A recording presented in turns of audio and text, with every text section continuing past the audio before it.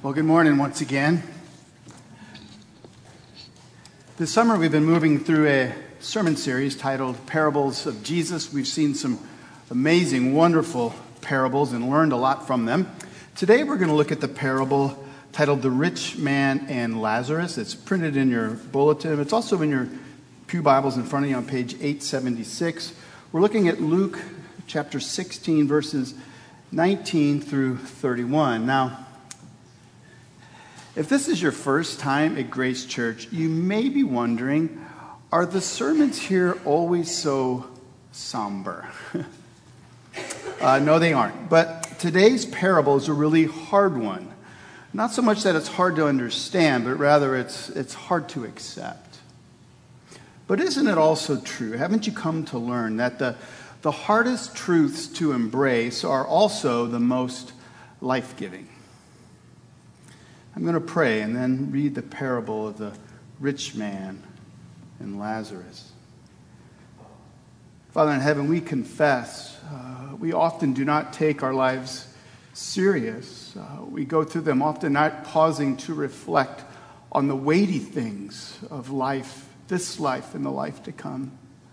I pray that you would illuminate the words of Jesus as they were once spoken years ago, that they may now speak again afresh in this very room. We pray this in faith, and we pray this trusting in Christ. Amen.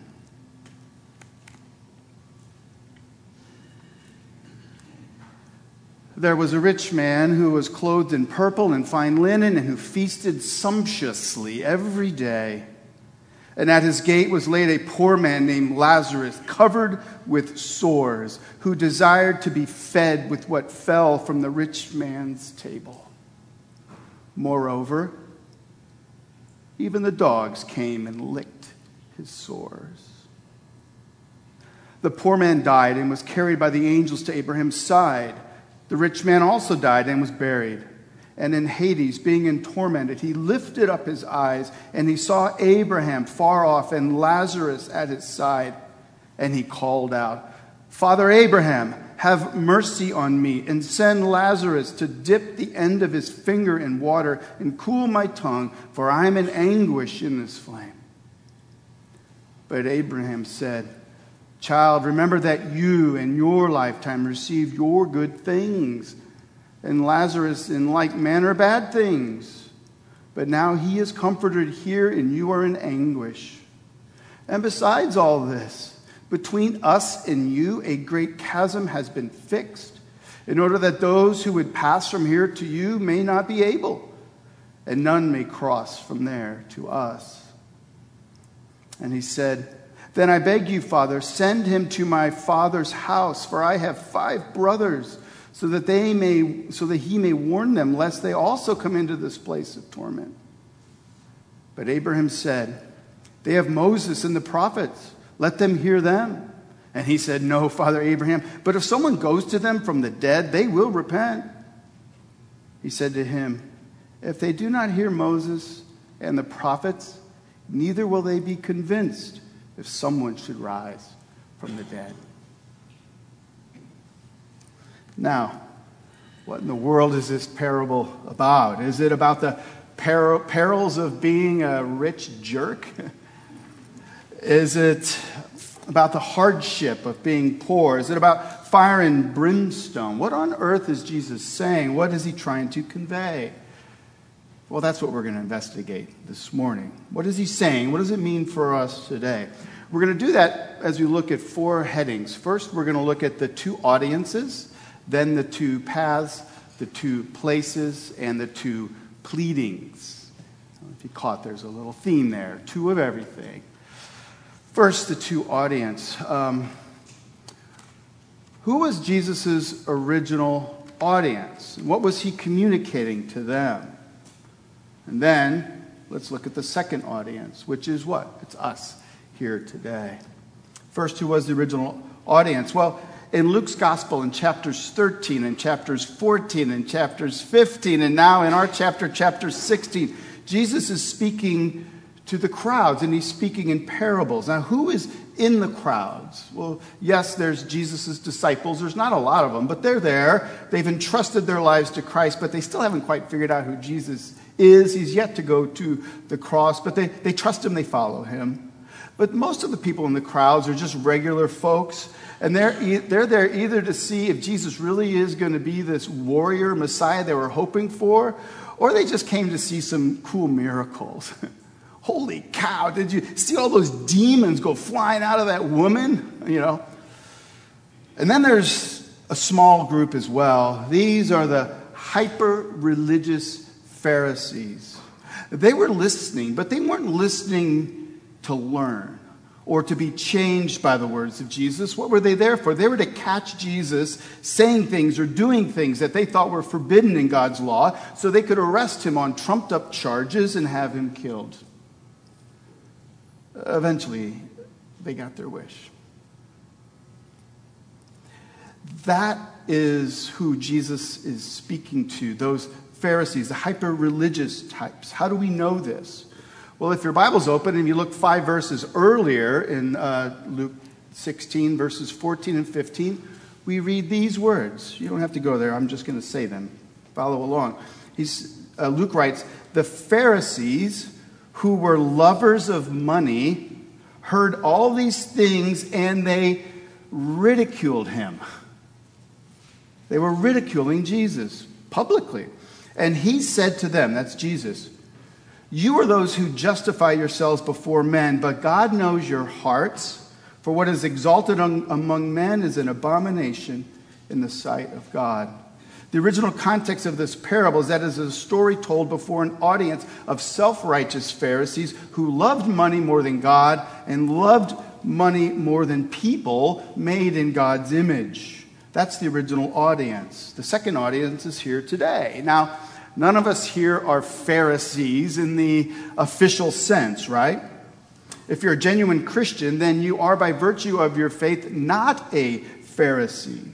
See, Pharisees believe that they could earn their way to God by their good behavior. They do not think they need God's mercy or God's grace.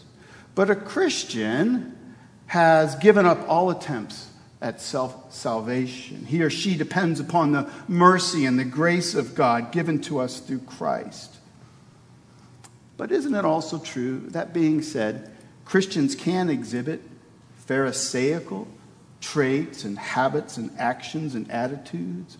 We can foolishly buy into some notion that we're holier than other people or better than other people, and we can look down on other people instead of repenting and living a life of faith. But that's not the way of Christ. And so this parable helps us redirect our thoughts and actions. It brings us back to the cross again to produce humility in us. But this parable is also meant to speak to anybody here who might be a modern-day Pharisee. They don't necessarily look the same as in Jesus' day. Modern-day Pharisee, that's a person who believes he or she knows what is right, and by golly, they're just doing it each and every day. They're working hard to be a decent person. They recycle religiously. They avoid trans fats. They think, surely if there is a God, then I'm definitely in his or her or its right standing. And so if you're here today and you're convinced that you're a decent enough person to merit God's acceptance, then this parable is for you. That's the two audience, past and present. Now for the two paths. First, there's the path of the rich man. Let's dissect the details. Verse 19. Jesus begins, "There was a rich man who was clothed in purple and fine linen and who feasted sumptuously every day." He's a nameless rich man. The beggar has a name. It's Lazarus. It's not the same Lazarus that we just read about that was Jesus' friend who he raised from the dead. This is a fictitious Lazarus. But the rich man isn't given a name, is he? He's nameless. Purple was a color of royalty. The rich man was dressed royally in fine linens. Jesus also said that he feasted sumptuously every day.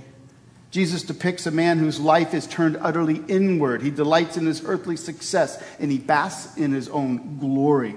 He's living life large, as they say. Hashtag best life ever. And yet, just outside his front door, each day lay a pitiful man who has a name, Lazarus. What's his path? Verse 20, we read, at his gate was laid a poor man named Lazarus, covered with sores, who desired to be fed with what fell from the rich man's table. Moreover, even the dogs came and licked his sores. The poor man has a name, it's Lazarus. It's a common Hebrew name, which means what? God has helped. What a name.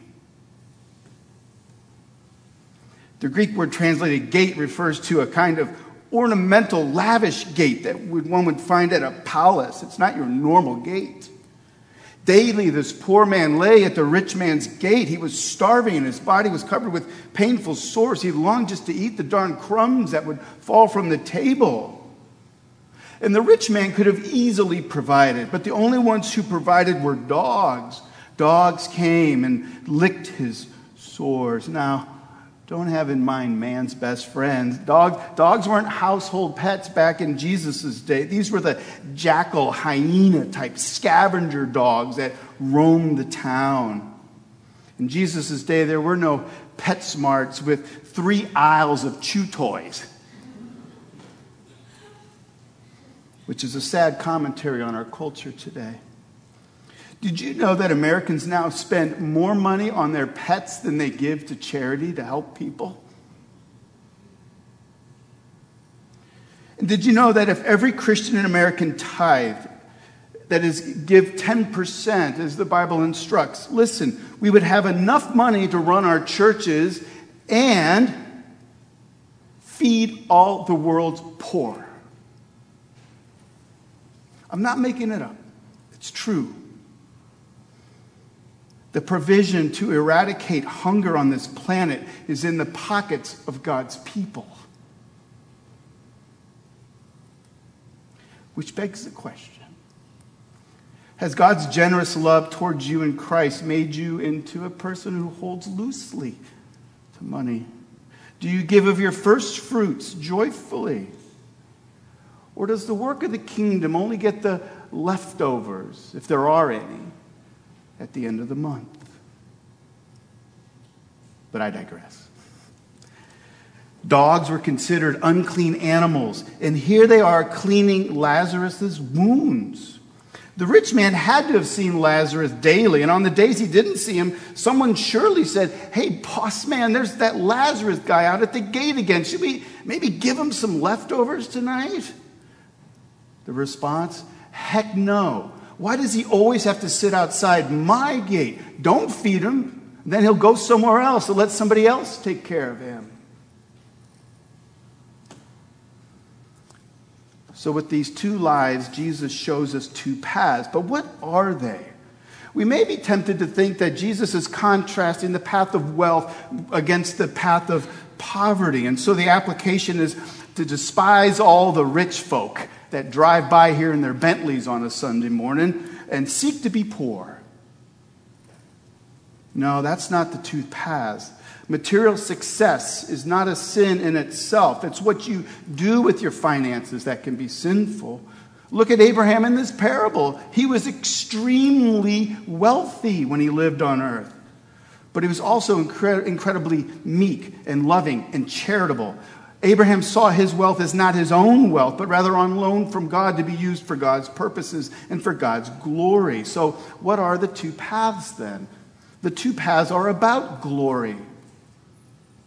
Whose glory do you live for?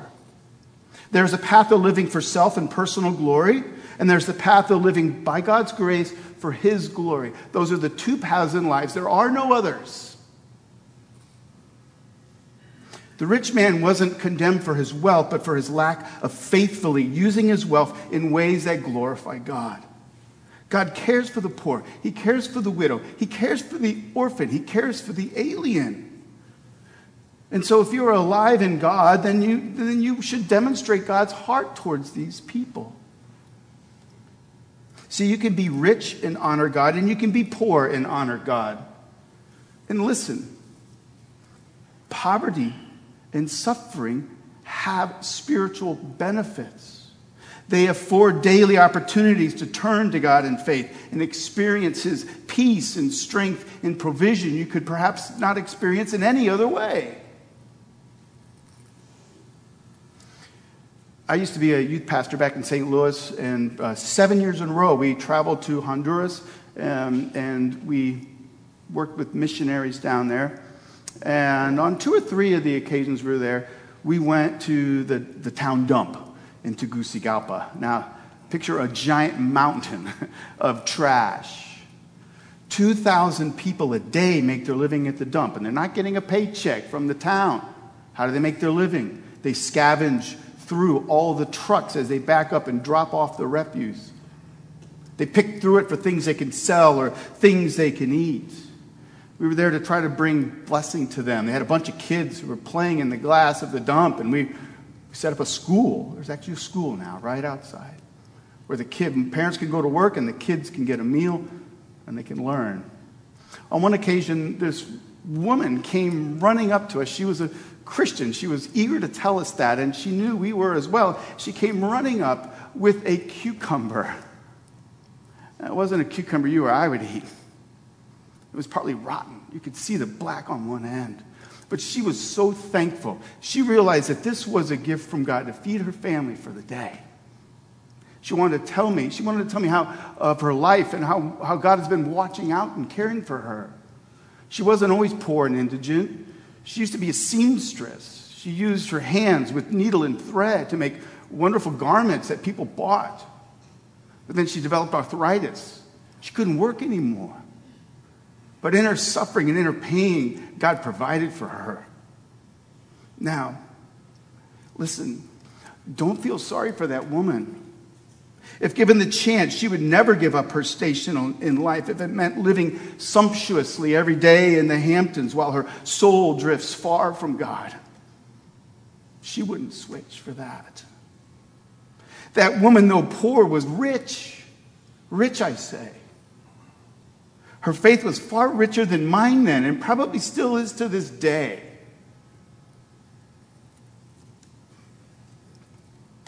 But one day I'm going to see her again. The new heavens and the new earth. And we will rejoice together. Remember that cucumber? Remember that rotten cucumber? God used that cucumber in your life to feed you for one day, but He used that cucumber in my life as an example to feed me for my entire life.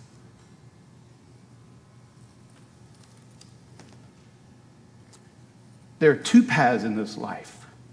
A life lived for oneself in one's own glory. And then there's the path lived by God's grace for God's glory. There are only 2 paths in life. There are no other. The question is, which path are you on? I told you this would be hard. All right, so we've seen the 2 audiences, the 2 paths. Now for the 2 places.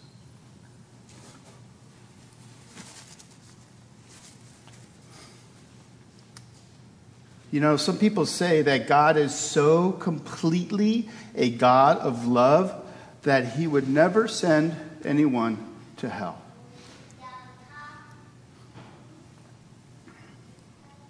They're like the priest in Robert Benson's book titled Between the Dreaming and the Coming True. It chronicles his struggles with faith in God. The priest was asked what his belief in the all-inclusive love of God did to his doctrine of heaven and hell. Benson writes, listen, here's the priest speaking. "Oh, I believe there's a hell, all right," he said, flashing his grin again, as though he had heard this question before, and from folks who were far more theologically imposing than we were. "I believe in hell. I just don't believe there is anyone in it." Benson's priest may not have believed anyone is in hell, but Jesus certainly did. Now, if you have a hard time with the reality of hell, know that you're not alone.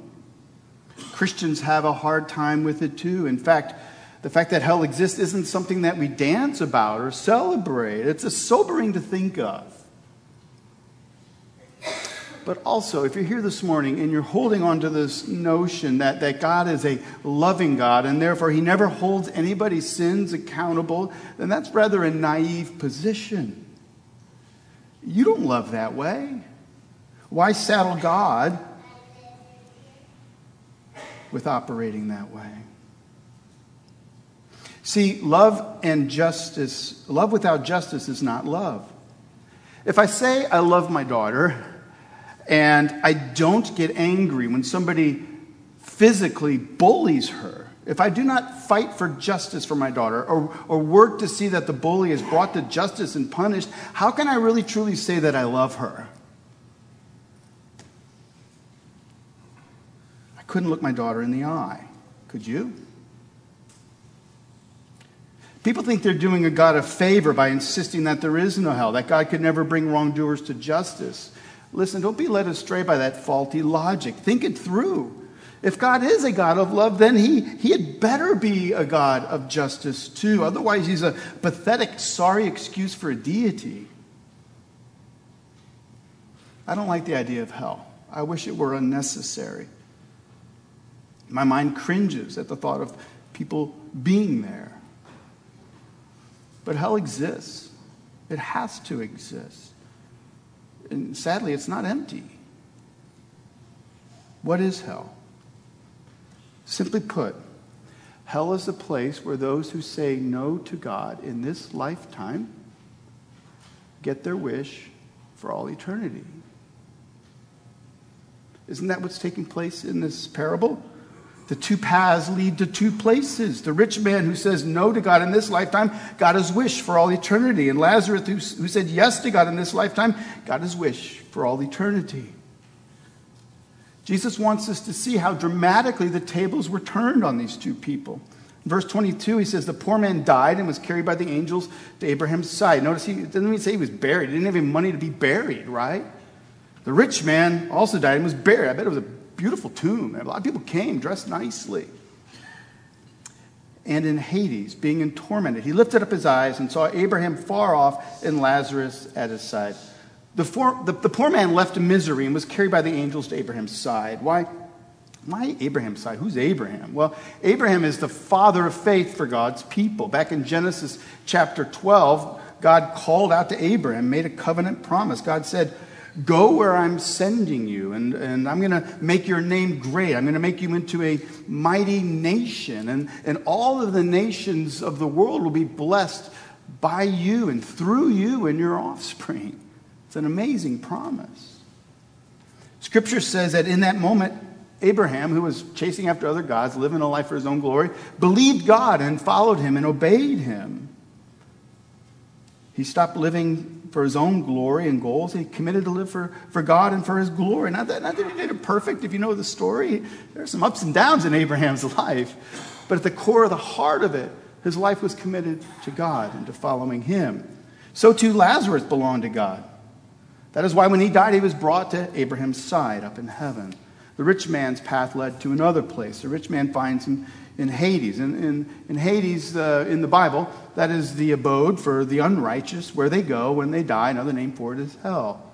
What can we know about Hades? Well, Jesus says it's a place of torment and anguish and fire, which symbolizes destruction and disintegration. It means that the soul in hell becomes less and less human over time. Hell is also described elsewhere as utter darkness. Darkness symbolizes what? The absence of God's good light. Hell is a place where God's grace does not exist. Here on earth today, we experience God's grace. Even if you don't believe in God, you experience his grace. Sunlight, warmth, rain, food, relationships, sex, good wine, meaningful careers. In hell, there's none of that. Hell is a place so dark that you can't even think of light. Contrasted with hell is heaven. If hell is a place where nothing good exists, where nothing meaningful and enjoyable can ever be experienced, then heaven, well, it's the opposite. Heaven is the absence of all that makes this life so miserable. Jesus says in the book of Revelation, and I hope we trust his words, heaven is a place where there's no sorrow or mourning or weeping or disease or death. It's all swallowed up by God's grace and his mercy as he recreates heaven on earth. Jesus says that day is coming. There are no more tears, no more death. Heaven is the place where those who say yes to God on this earth get to experience God for all eternity. While those in hell become less and less human every day, those in heaven experience greater and greater glory every day. And listen, because God's glory is infinite and we are still, even in heaven, finite creatures, those in heaven will never tire of enjoying heaven. Listen, no one in heaven ever yawns. Every today will be better than yesterday, and every tomorrow better than today for all eternity. Listen, none of us deserve this gift of heaven. All of us, were it not for God's grace, are deserving an eternity apart from God. But thanks be to God who lavishes us with mercy and grace in Christ Jesus so that we can be a part of God's plan. All right, now let's look at the two pleadings. Did you notice the rich man pleads twice with Abraham? Jesus wants us to learn some spiritual truths. So the rich man, he's in torment. He looks and he sees the bliss that Lazarus is experiencing. And he pleads to Abraham. He's got a request. What is it? He called out, "Father Abraham, have mercy on me. Send Lazarus." He still sees him as like a servant or something, right? Send Lazarus to dip the end of his finger in water to cool my tongue, for I'm in anguish in this flame. The rich man pleads for mercy for himself. And you notice he does know who Lazarus is. He calls him out by name. On earth he ignored him. Now, ironically, it's the rich man who is in need, and he's begging for the kind of help that he himself never gave to anyone. How does Abraham respond? Look at the pronouns in verse 25. But Abraham said, "Child," kind of ironically, right? "Child, remember that you in your lifetime received your good things, and Lazarus in like manner bad things. But now he is comforted here, and you are in anguish." Talk about a cataclysmic reversal of fortunes. Jesus is saying to the rich man, according to your definition of good, you got it already. But Lazarus, he experienced bad things. Now he's comforted. And then Abraham drops the bomb that eradicates any hope for the rich man. Verse 26. "And besides all this, between us and you, a great chasm has been fixed, in order that those who would pass from here to you may not be able, and none may cross from there to us." Jesus states a sobering reality. Once you die, your fate is sealed. There's a great uncrossable chasm between heaven and hell. It's too late when you die to ask for God's mercy. Jesus wants that original audience, those Pharisees, to see that there is eternal consequences for their rejection of Christ and his kingdom. Stop ridiculing what Jesus is saying and actually try to soak it in, make sense of it, participate with it. Instead, they were sitting in the crowds and they were rolling their eyes for months. And now, in love, Jesus is saying, wake up. See what's ahead if you do not turn. Jesus is giving his audience a chance to repent. Well, I think after the reality of his fate, the rich man's fate, sank in, he makes a second plea. We see it in verse 27. And he said, "Then I beg you, Father, to send him, Lazarus, to my father's house." In other words, send him back to my father's house. I got 5 brothers. Well, I imagine they probably partied pretty hard, right? Oh my gosh. Think about the sumptuous dinners they had. So he can warn them lest they come into this place of torment. Now, for the first time, the rich man shows an interest in others, though it's not for the poor, is it? The rich man sticks with his own, his brothers. The rich man begs Abraham to send Lazarus back. He wants him to rise from the dead so that his brothers will see, wow, this guy was dead, now he's alive. Oh, what do you have to say to me? Oh, you talked to our brother, the rich man? What did he say? That's what the rich man is hoping will happen. But Abraham says, your brothers, they don't need Lazarus to rise. They've got everything they need in order to believe. What does he say? Verse 29, they have Moses and the prophets. Let them hear them. See, God has given his world his holy scriptures. The Bible in the Bible, there's everything that mankind needs to hear from God in order to believe. But the rich man says in verse 30, what does he say? No, Father Abraham, but if someone goes to them from the dead, they will what? Repent. The rich man finally admits to his major failing in life. What was it? He lacked repentance. And so did all his brothers, I'm guessing. He could not or would not humble himself before God and repent and plead for mercy. So he knows what his brothers need to do. They need to do it, and they need to do it quick. But he doesn't think they're going to repent simply by reading the Bible. Why? Because they probably don't read the Bible, right? I mean, they don't take it serious, or at least not serious enough. Why would they start now, right? But if Lazarus went back, well, surely they'd pay attention.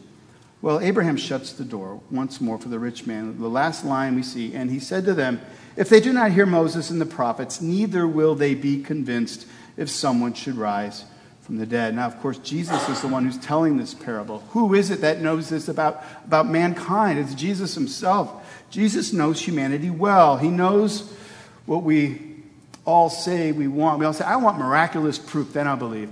In my 20s, I was still an atheist until I was 29. I remember saying, well, if God wants me to believe, then, well, he just needs to come in person and speak to me, and then I'll believe. How arrogant, huh? Seriously? Okay. Chances are, even if that happened, what? The human heart is so hard to the real spiritual realities of this world that we come up with all kinds of excuses not to believe. And Jesus knows this about people. Jesus knows that miracles won't penetrate the hardness of human hearts. Later, Jesus actually rose a man from the dead. His name was Lazarus, right? Earlier, Sharon Kerr read that passage of that account. Do you remember how the Pharisees responded when they heard? What did they do? They wanted to kill Jesus. That makes sense. Kill Jesus.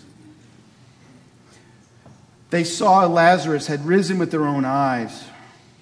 People there even heard Jesus say, remember these words? I am the resurrection and the life. That's a bold statement. Somebody says, I'm the resurrection and the life, and that if whoever believes in me will live even though they die, and whoever lives by believing in me will never die. Do you believe this? I mean, those are pretty profound words. He's either insane, lunatic, bonkers, crazy, or he really is what he says he is, the resurrection and the life. And through him and by him, you can experience the resurrection of life. If we would just stop coming up with excuses and acknowledge that we're not the people we know we should be. We live for our own glory, not for God's glory. And turn. And by God's grace, receive forgiveness. And by God's grace, seek to live a life for God in his glory. That's the message of Christ. And guess what? Eventually, the religious leaders and the Pharisees, they got their wish. They rounded up Jesus and on Trump charges. They crucified him. They finally got rid of him. Or so they thought.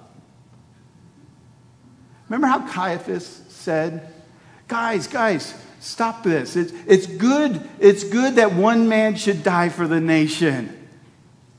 How prophetic. One man did die. Not just for the nation, but for the world. Jesus was put to death for the sins of the world, and by his resurrection, he gives life to all who trust in him. The tomb is empty to this very day.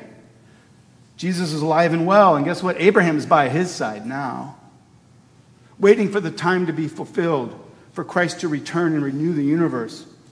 Until then, there is time, my friends, time for mankind to hear and believe. So we looked at the two audiences, the two paths, two places, two pleadings. How are we to respond? Jesus is saying to the first audience and to us today, there's two paths you can walk in life. The narrow path that leads to life, and the broad path that many travel upon that leads to eternal death.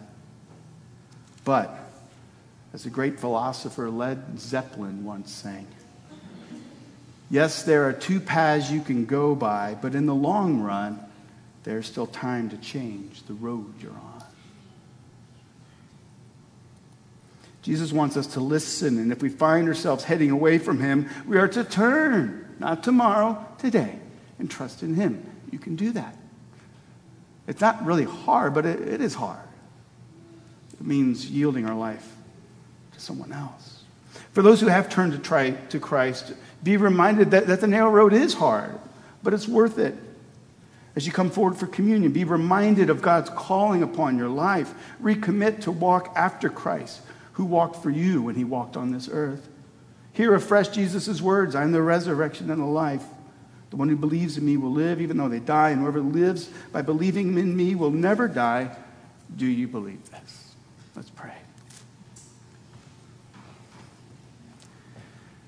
Well, that was a pretty hard parable.